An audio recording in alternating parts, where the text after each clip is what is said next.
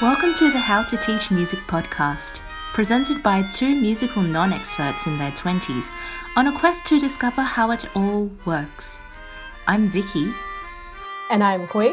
Stay tuned for this week's episode.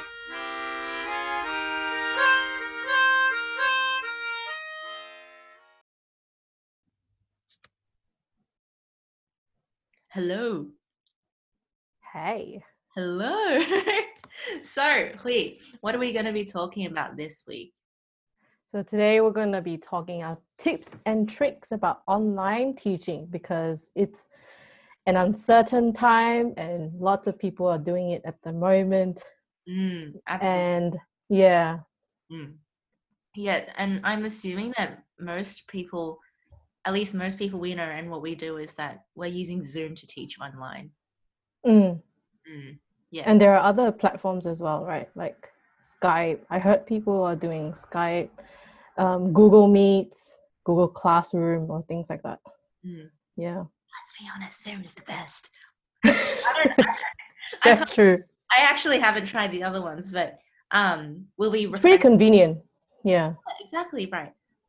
So I actually haven't started teaching music online yet, but Hui has lately during the pandemic season. Unfortunately, I won't have much to offer today, aside from some quips and maybe some questions I can ask on behalf of the listeners. But Hui, so as a seasoned Zoom user for your violin students, would you be able to walk us through how you not just prepare for online lessons, but also conduct them? Like, how do you do your online lessons? That's a good question. So I think Zoom, I've used it for quite a long time with other meetings with my friends. I find it really useful because you can save the Google, you can link to your Google Calendar, and it allows you to share and invite students and parents. And you can keep track of lessons really, really efficiently. And it reminds you. And as a person who is really forgetful when things get piled up every week, it's good to have a reminder. And it sends you reminders every like 30 minutes before, where you can, set up your own time on when to remind you. And I think like if parents forget about the lessons, it's good to send them an email as well. So you can they have a function in the Google Calendar for you to send it off to the parents. And how I would schedule the teaching is that I think you have to be very wise as a teacher. I think try not to pack everything in one day, because it takes a toll in your health. And as a teacher, I know you're sometimes you can be too passionate and you want to get things done. But I think it's important that we be a little bit flexible as well during the time, that the uncertain times, and things might flood in. And keep your options open and try to be flexible as well.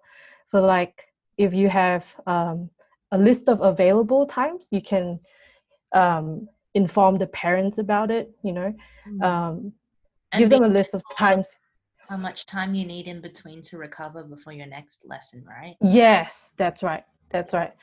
And I think don't be too open as well. Like if you be too open, it's hard to negotiate with the parents. And I think be very clear of what your time frame is and work with it.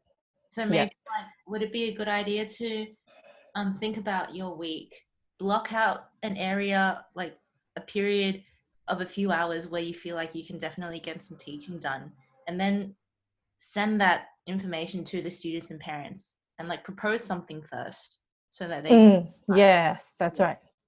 Yeah. Versus saying, I'm free anytime on Saturday. Like, first, it doesn't help you, and also like you might come up as a flake. Like, are you really a busy, accomplished teacher or something. I don't know. No worries, all good.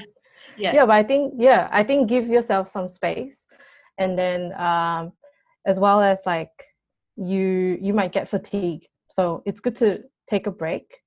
And you know, if it's lunchtime, have your lunch. Don't teach, take a break, and then when you come back to it, you'll teach better as well. Pardon? Oh no, like sorry, I interrupted you. No worries, all good. No, like you were saying, when you have lunch, it helps. I mean, when you're not hungry, you can show up for your students a bit better, right? Yeah. And then anything else besides that? I can't really think of anything at the moment. How about when you get to structuring your lessons? Like, what have you found useful lately? At the moment, so I think because it's an uncertain time, things may be uncertain for the families as well.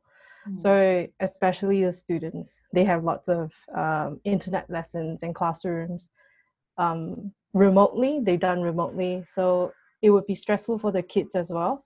So I think the basic structure that I would go for is very, very generic. I think most of you might have heard this before, is that at the start you would have a recap of the previous lesson.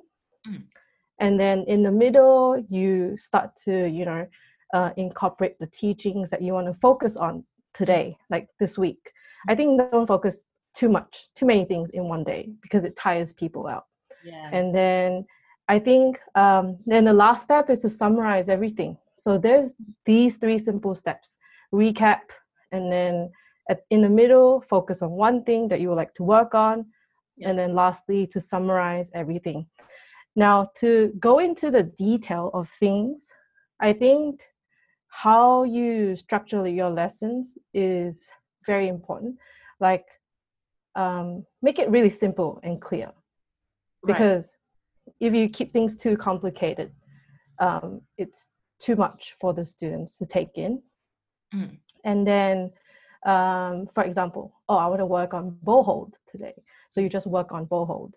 Or you want to work on tone, or you want to work on slurs, you want to work on staccato, you know, one specific thing that allows the student to think about. And then you have more room and creativity to kind of work around your main point of the learning. So I learned this from Suzuki teachings, that you focus on one point, and that point will be the focus to take home for the day, which is very good for younger students, as well for older students as well, because older students tend to think a little bit complex and things might get out of the way. And I have a student who gets really stressed out when they don't complete everything on the page. And I said to her, you know, actually just start from here, the most basic one. Just look at the trickiest part. For me, I like to work on the trickiest part, because when you get the tricky part done, other things will be easier. So I kind of work backwards in a sense. And then for me, how I go about structuring my lessons, it's more like you need to, so besides the 3 steps I shared, during the lesson, I would base the lesson on sound judgment. I'm not sure if you've heard it before, Vicky, the term. Like, do you mean just going along with the speed at which the student is able to digest new and then and you need to gauge on the fly. Yeah. Because another tip is that, you know, not everything you plan in the lesson will appear in the lesson. Things might change. Yeah. And especially when the student is like feeling sensitive, feeling down, feeling angry, feeling happy, they change, you know. And depending on the situation, you kind of need to adapt to the situation and kind of work around it. Yeah. So sound judgment would be, as a teacher, what would you do in that moment of time to help them grow? So I think that's one of the basic focus I would go about structuring my lesson. Sometimes you have to improvise. It's on the spot, and you have to think quick and flexible on how to, you know, change, how to, you know, help the student. Yeah, because if the student's sensitive and you want them to do something that you want them to do, it's impossible, because it's the same thing with my Japanese students here, because most of them are so shy. Like, you ask the class how no one will say anything. And sometimes you just got to be okay with the fact that you're just going to get silence and just carry on your merry way. But like, yeah, that's right. Knowing how to change your teaching style according to the personality of the class or the student. Yeah, that's a great point. Yeah. And like, I also a very, what is it, a fun fact though, is that during this pandemic and I'm teaching online, some students who felt really like shitty that day, like very down, they, well, once you actually get the, how do you say, once you actually unlock that Pandora box within them, like, you know what they like and you know what interests them, it kind of makes fireworks in them. Like, they suddenly just like, oh, I can do this. Oh, I can do that. So I really like explored some of the, I've been trying lots of things. I wouldn't say my students are my guinea pigs or like my lab rats, but they are really, how do you say, as a person, you're interacting with another person, you're kind of learning things as well of them. And every time you're trying things out to make it work. And that's just, you know, within our own planning. It's not with the students. And one thing that I find that students really like is that you need to be very, they like curiosity. They like to be in the moment. So when you actually get them to do, hey, let's find something like Easter eggs, you know, you need to find them. You're a detective now. You have a mission. You need to find this. So I've been using lots of examples like Pokemon, because they love Pokemon. So I said, okay, let's catch all the Pokemons. The Pokemons are the slurred Pokemons, the staccato Pokemons, the crotchet Pokemons, catch them all. Yeah. And then I was like, I also used some examples like, you know, find my roast chicken, because you're a chef. I gave them a persona. You're a chef. I'm the audience. Okay, find my roast chicken. So I played a passage, and they're like, okay, I know which roast chicken, coming right up.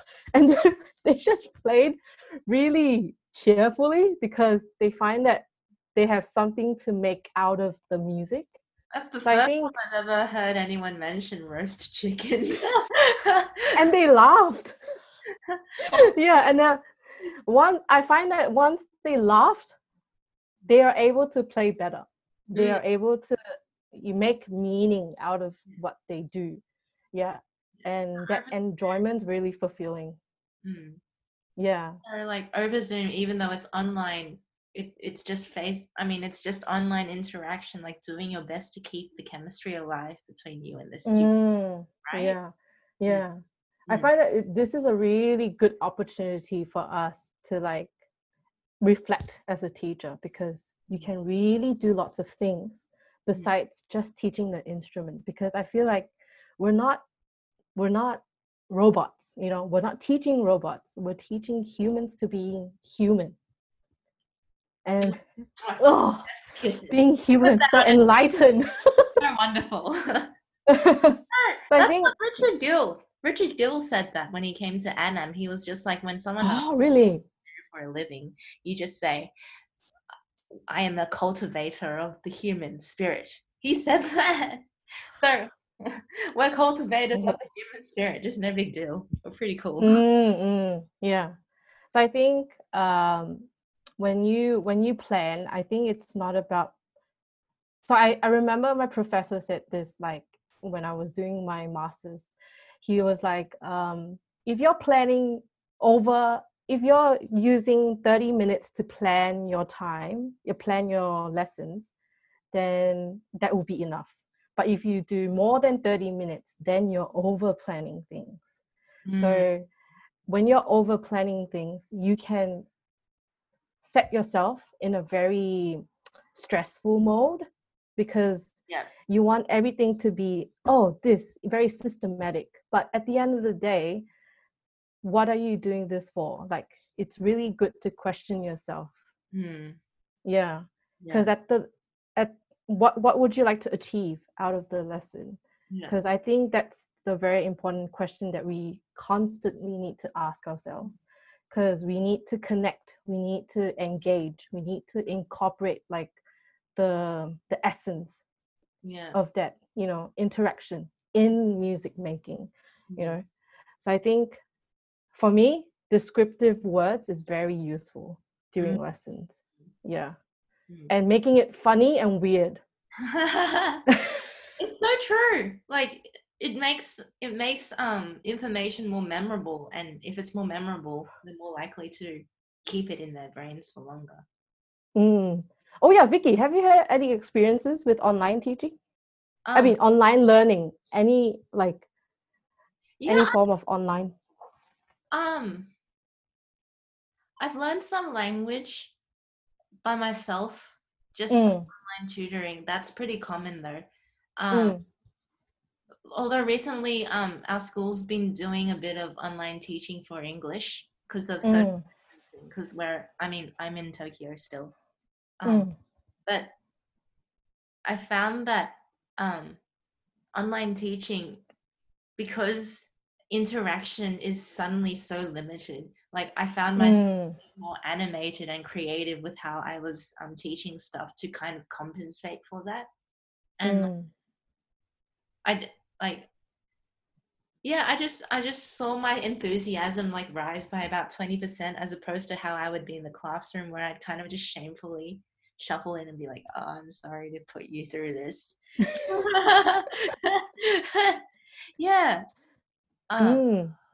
That's it. So you've covered like how to set up lessons on Zoom. So setting up a recurring meeting time for Zoom. Yes. Parents and the students, and for structuring the lessons, as simple as better, and knowing that depending on each student, the rate at which they pick up stuff will be different. So you improvise. Maybe you do less than or have more than expected. But like the professor said, anything above 30 minutes is probably too much. So that's a great pointer. How about how do you end your lessons? I think usually I would do flashcards, but it depends on the students. I would incorporate games. So I've explored some of the tools. So I went on my iPad, download some games, search from Apple Store. Sorry, I'm not very good with tech, but Apple Store. Yeah. You've got this. I think listening games really work well, because it's something that they can hear. I find that a lot of my students improved in their listening through online teaching, because when you're in front of the camera, sometimes it's very blur, it's not clear. So I think the good thing about them is that they are able to elevate the awareness through the listening, and they're able to concentrate a little bit better in comparison to face-to-face. but there are pros and cons anyway. And then listening games, flashcard games, theory games are very good as well. So I've got some. Oh, where's my iPad? I'll be back in 1 minute. That's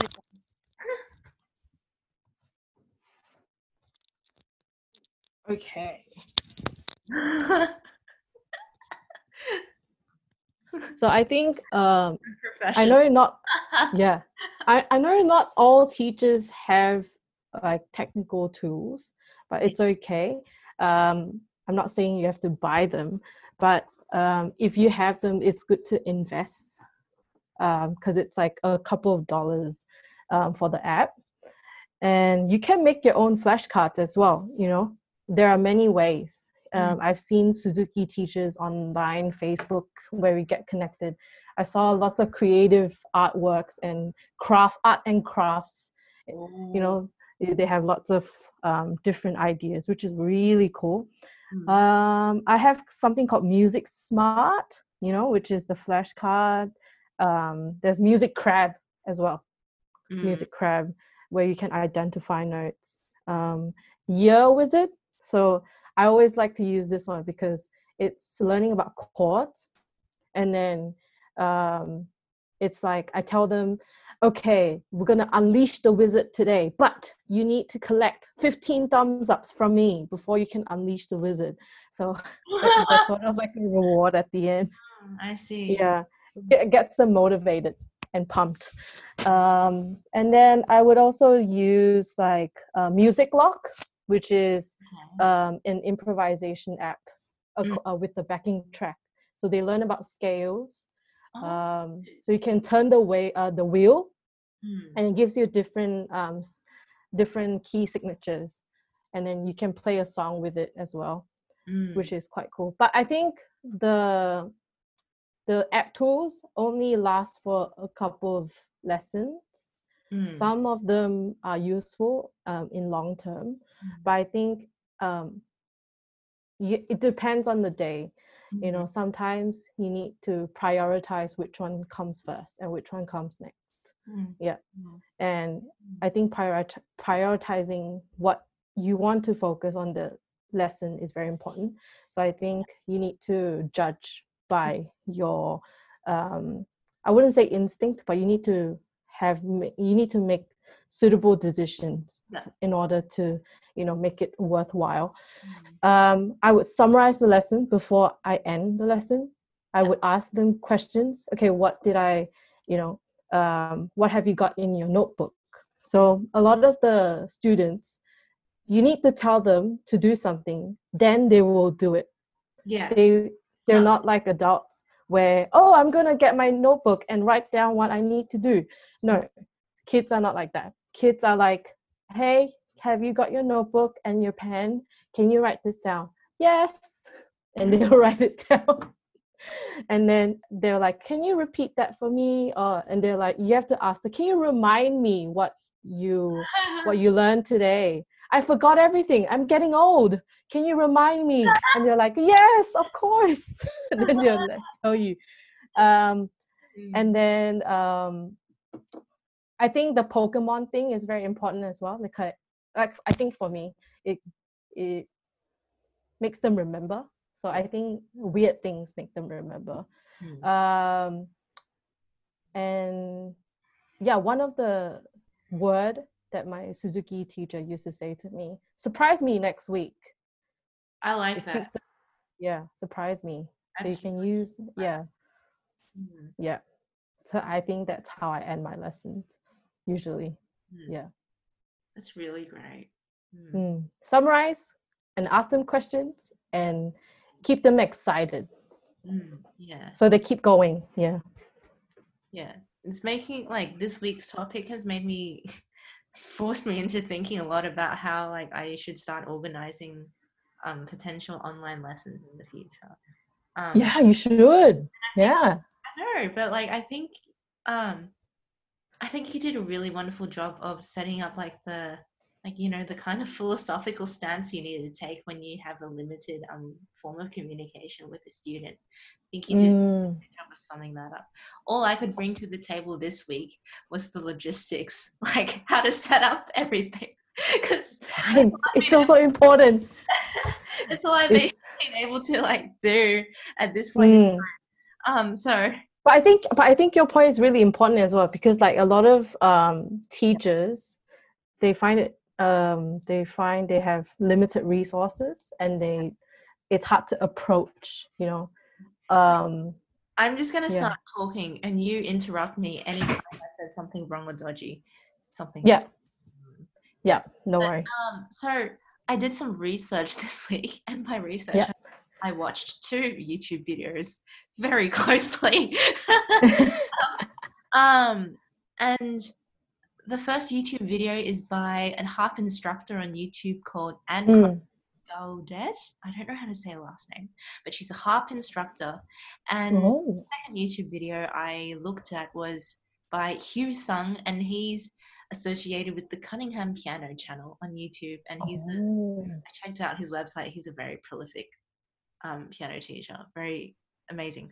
But I have a list of points on setting up your online teaching studio, so to speak, from both videos, and I hope it'll be helpful for you. So like the first thing before you even start teaching is that you need to have everything set up properly. So very important. Like you can really teach as long as your device has internet connection and is able to use Zoom. You can use the device you like. If it has a camera, if it has a mic, you can use whatever device you like.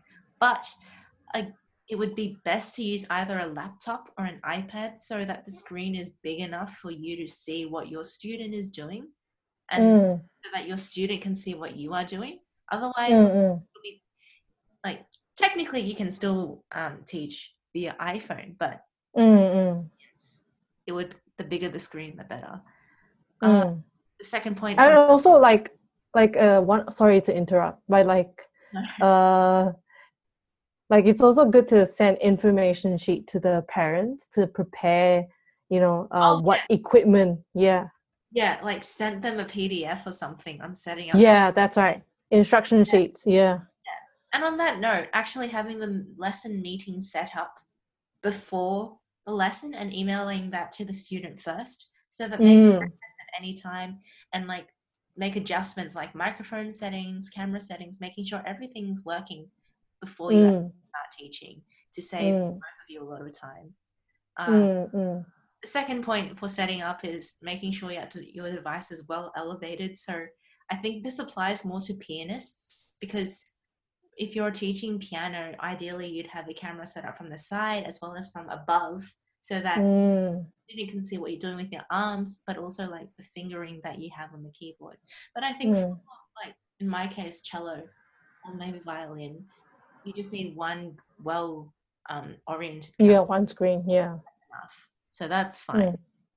So yes, if you're listening and you play the piano or something that requires multiple angles of attention, like for the pedal and stuff, consider having multiple devices ready that can capture simultaneously in the same Zoom meeting. And the last point on manual setup is having nice lighting. I don't think this is necessary, but I think if you're really setting up an online proper studio, having nice lighting really helps, and it helps. It looks nicer. It's not just helpful, it also looks nicer. That's for setting up outside of Zoom. As for setting up inside Zoom, according to Anna Crosby's video, so long as the internet connection is at least 25 Mbps, you should be able to have video conferencing. So you can check your internet speed by going on the website fast.com and making sure that it's at least 25 megabytes per second for good quality video conferencing. That's very informative, Vicky. Excellent. Sleep by now, but I don't care. I'm going to finish this. The second thing, the second thing inside Zoom is to make sure that your device is connected to a power outlet, because it'd be really awkward if you ran out of battery in the middle of a lesson. It's just, it might happen, but it's very important. Make sure you have at least enough battery. Also, check your Zoom mirror settings, because things show up on the opposite way in Zoom. And if necessary, it might help to switch your Zoom settings so that they're the right perspective for the student to see. Again, I think this applies more to pianists because of the left and right thing, but consider that. And also, you don't need an external mic, but if it's in your budget and within your ability to purchase one, consider getting a microphone, because it really bumps up the quality of your lesson. When you're relying on audio and video, it helps to have a really nice audio device. That's the end of setting up inside Zoom. And for the third point regarding what to tell the student before the Zoom lessons start, I think you covered this already, to email the student the link well in advance before the lesson. And another point I had for the student was, if you want to share fingerings, maybe you could use the screen sharing function in Zoom to show which part you're referring to. There's also a function in Zoom that lets you draw on the screen, but I think you can just draw normally if you're zooming from an iPad. So screen sharing is helpful if you want to highlight parts of the manuscript. Please stop me anytime. That's good. This last part for how to finish lessons, this is just something I came up with because I haven't had an opportunity to try it yet, but I would ask the student to prepare a notepad, a pencil, and a metronome alongside teaching, and get them, Anne Crosby mentioned this as well, but to get them in the habit of taking notes every once in a while. Yes, that's right. Also reminding the student that they're allowed to record the lesson if they want to, because we have this available to us inside Zoom. But if you're a student, make sure you ask your teacher for permission first before you start recording, just as a matter of courtesy. Or you could even send the recording over to the student. That would work too. Yeah. You could. That might be better actually, because the student might forget. Not saying they're bad. No. It's our job. Yeah, I think that's all I had. For anyone listening, if you're really serious about setting up a proper and more professional home online studio, I would highly recommend you go over to Hugh Sung's video on the Cunningham Piano channel on YouTube. And from 13 minutes onwards, he really goes into the technical things about having high quality audio and video. He uses a whole mixer. He has multiple camera angles. Wow. He has a pedal cam. He has an overhead camera. And he has all of this beautifully organized. But I think that applies more to instrumentalists with more going on, like pianists. But if you're interested, I would highly, highly recommend that. On YouTube. He does a much better of explaining it all than I possibly could, because he's a professional. Awesome. That's all I had to. That's all I had. Very informative. Excellent. Good job. If you're looking into USB microphones, you can. One that's very common at the moment is the Audio Technica AT2020. It's a very common model, but it is very expensive. So you can just use any. I believe there's one called the Blue Yeti or something like that. It's a lot cheaper. But yeah, everyone's different. As long as you have a device and an open mind and the same enthusiasm for teaching, I think you'll be fine. I think you'll be fine. Says me, who's never taught online music in her life. Yeah. But I think it's a good preparation to have as well, because you might not know what's going to come next in the future. So I think what's happening for the pandemic now kind of gives paves a different platform, like a norm for online teaching in the future. So I think if you're open-minded enough to invest on things, equipment and things like that, it can last you for a long time. And if you don't have it, it's okay as well. But I think like use what you have and be prepared, because things might change in the future. And it might be a new thing to have online lessons now more often than face-to-face lessons. Yeah.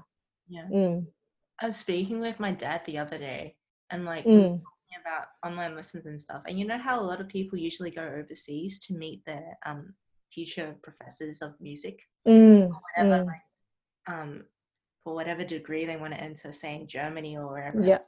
But I was talking with my dad, and I was just wondering, like, maybe this might change the whole dynamic about like flying overseas to see a teacher. Maybe like instead you could minutes with your dream professor online, send him money for the lesson online as well. It could change a lot of things about that. Yeah. Maybe not, but yeah. The future. Yeah. Yeah. Is here. Yeah. I think it becomes very virtual, like experience. Oh yeah. Yeah. We'll have holograms of Yo-Yo Ma before we know it. 3D cams. Oh gosh. Equally amazing and terrifying, I think. Yeah. I think that's all I had to say on the topic. Was there anything you wanted to add before we finish this week? I think I think it would be good if we end like, how we can any advice for people looking into online teaching? Encouragement, or how about we each give 3 points? Yeah. Okay. My three points. Set up everything in advance. Keep it simple. And then make sure you recap before you start next week. Which is I basically stole both of your two of your own points. No, it's fine. It's good. But as long as you have like the housekeeping done, whatever happens in the middle doesn't matter as much. Like, housekeeping is more finicky than the actual teaching itself, I think. As long as logistics are in place, I think you can teach quite naturally as you normally. Yeah, agree. 3 points for me would be 1, make it fun, make it engaging and challenging at the same time though. Like, don't make it too easy sometimes, I think, because I think kids like to challenge themselves, but it depends on the situation.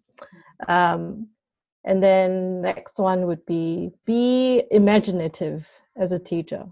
Like, be really open-minded about growing your resources, growing your tools to kind of make the experience really full, really whole. And when you look back at them, it's like, wow, actually this is worthwhile. Like, because you're not only growing yourself, but your respective students grow as well from the experience. So it's both sides. It comes from both ways. Yeah. So that would be my take. Spoken like a true You're all good. Yeah, but I hope everyone enjoyed today's session. Yeah. I hope it was equally as relaxing and informative. It did take us like a little bit to find our groove today. No. Yeah, thanks for listening, if you're listening, and like all the best with your ventures for online teaching. Should be great. Yeah. Okay. Thank you, and we'll see you next time. Bye. See ya. Bye.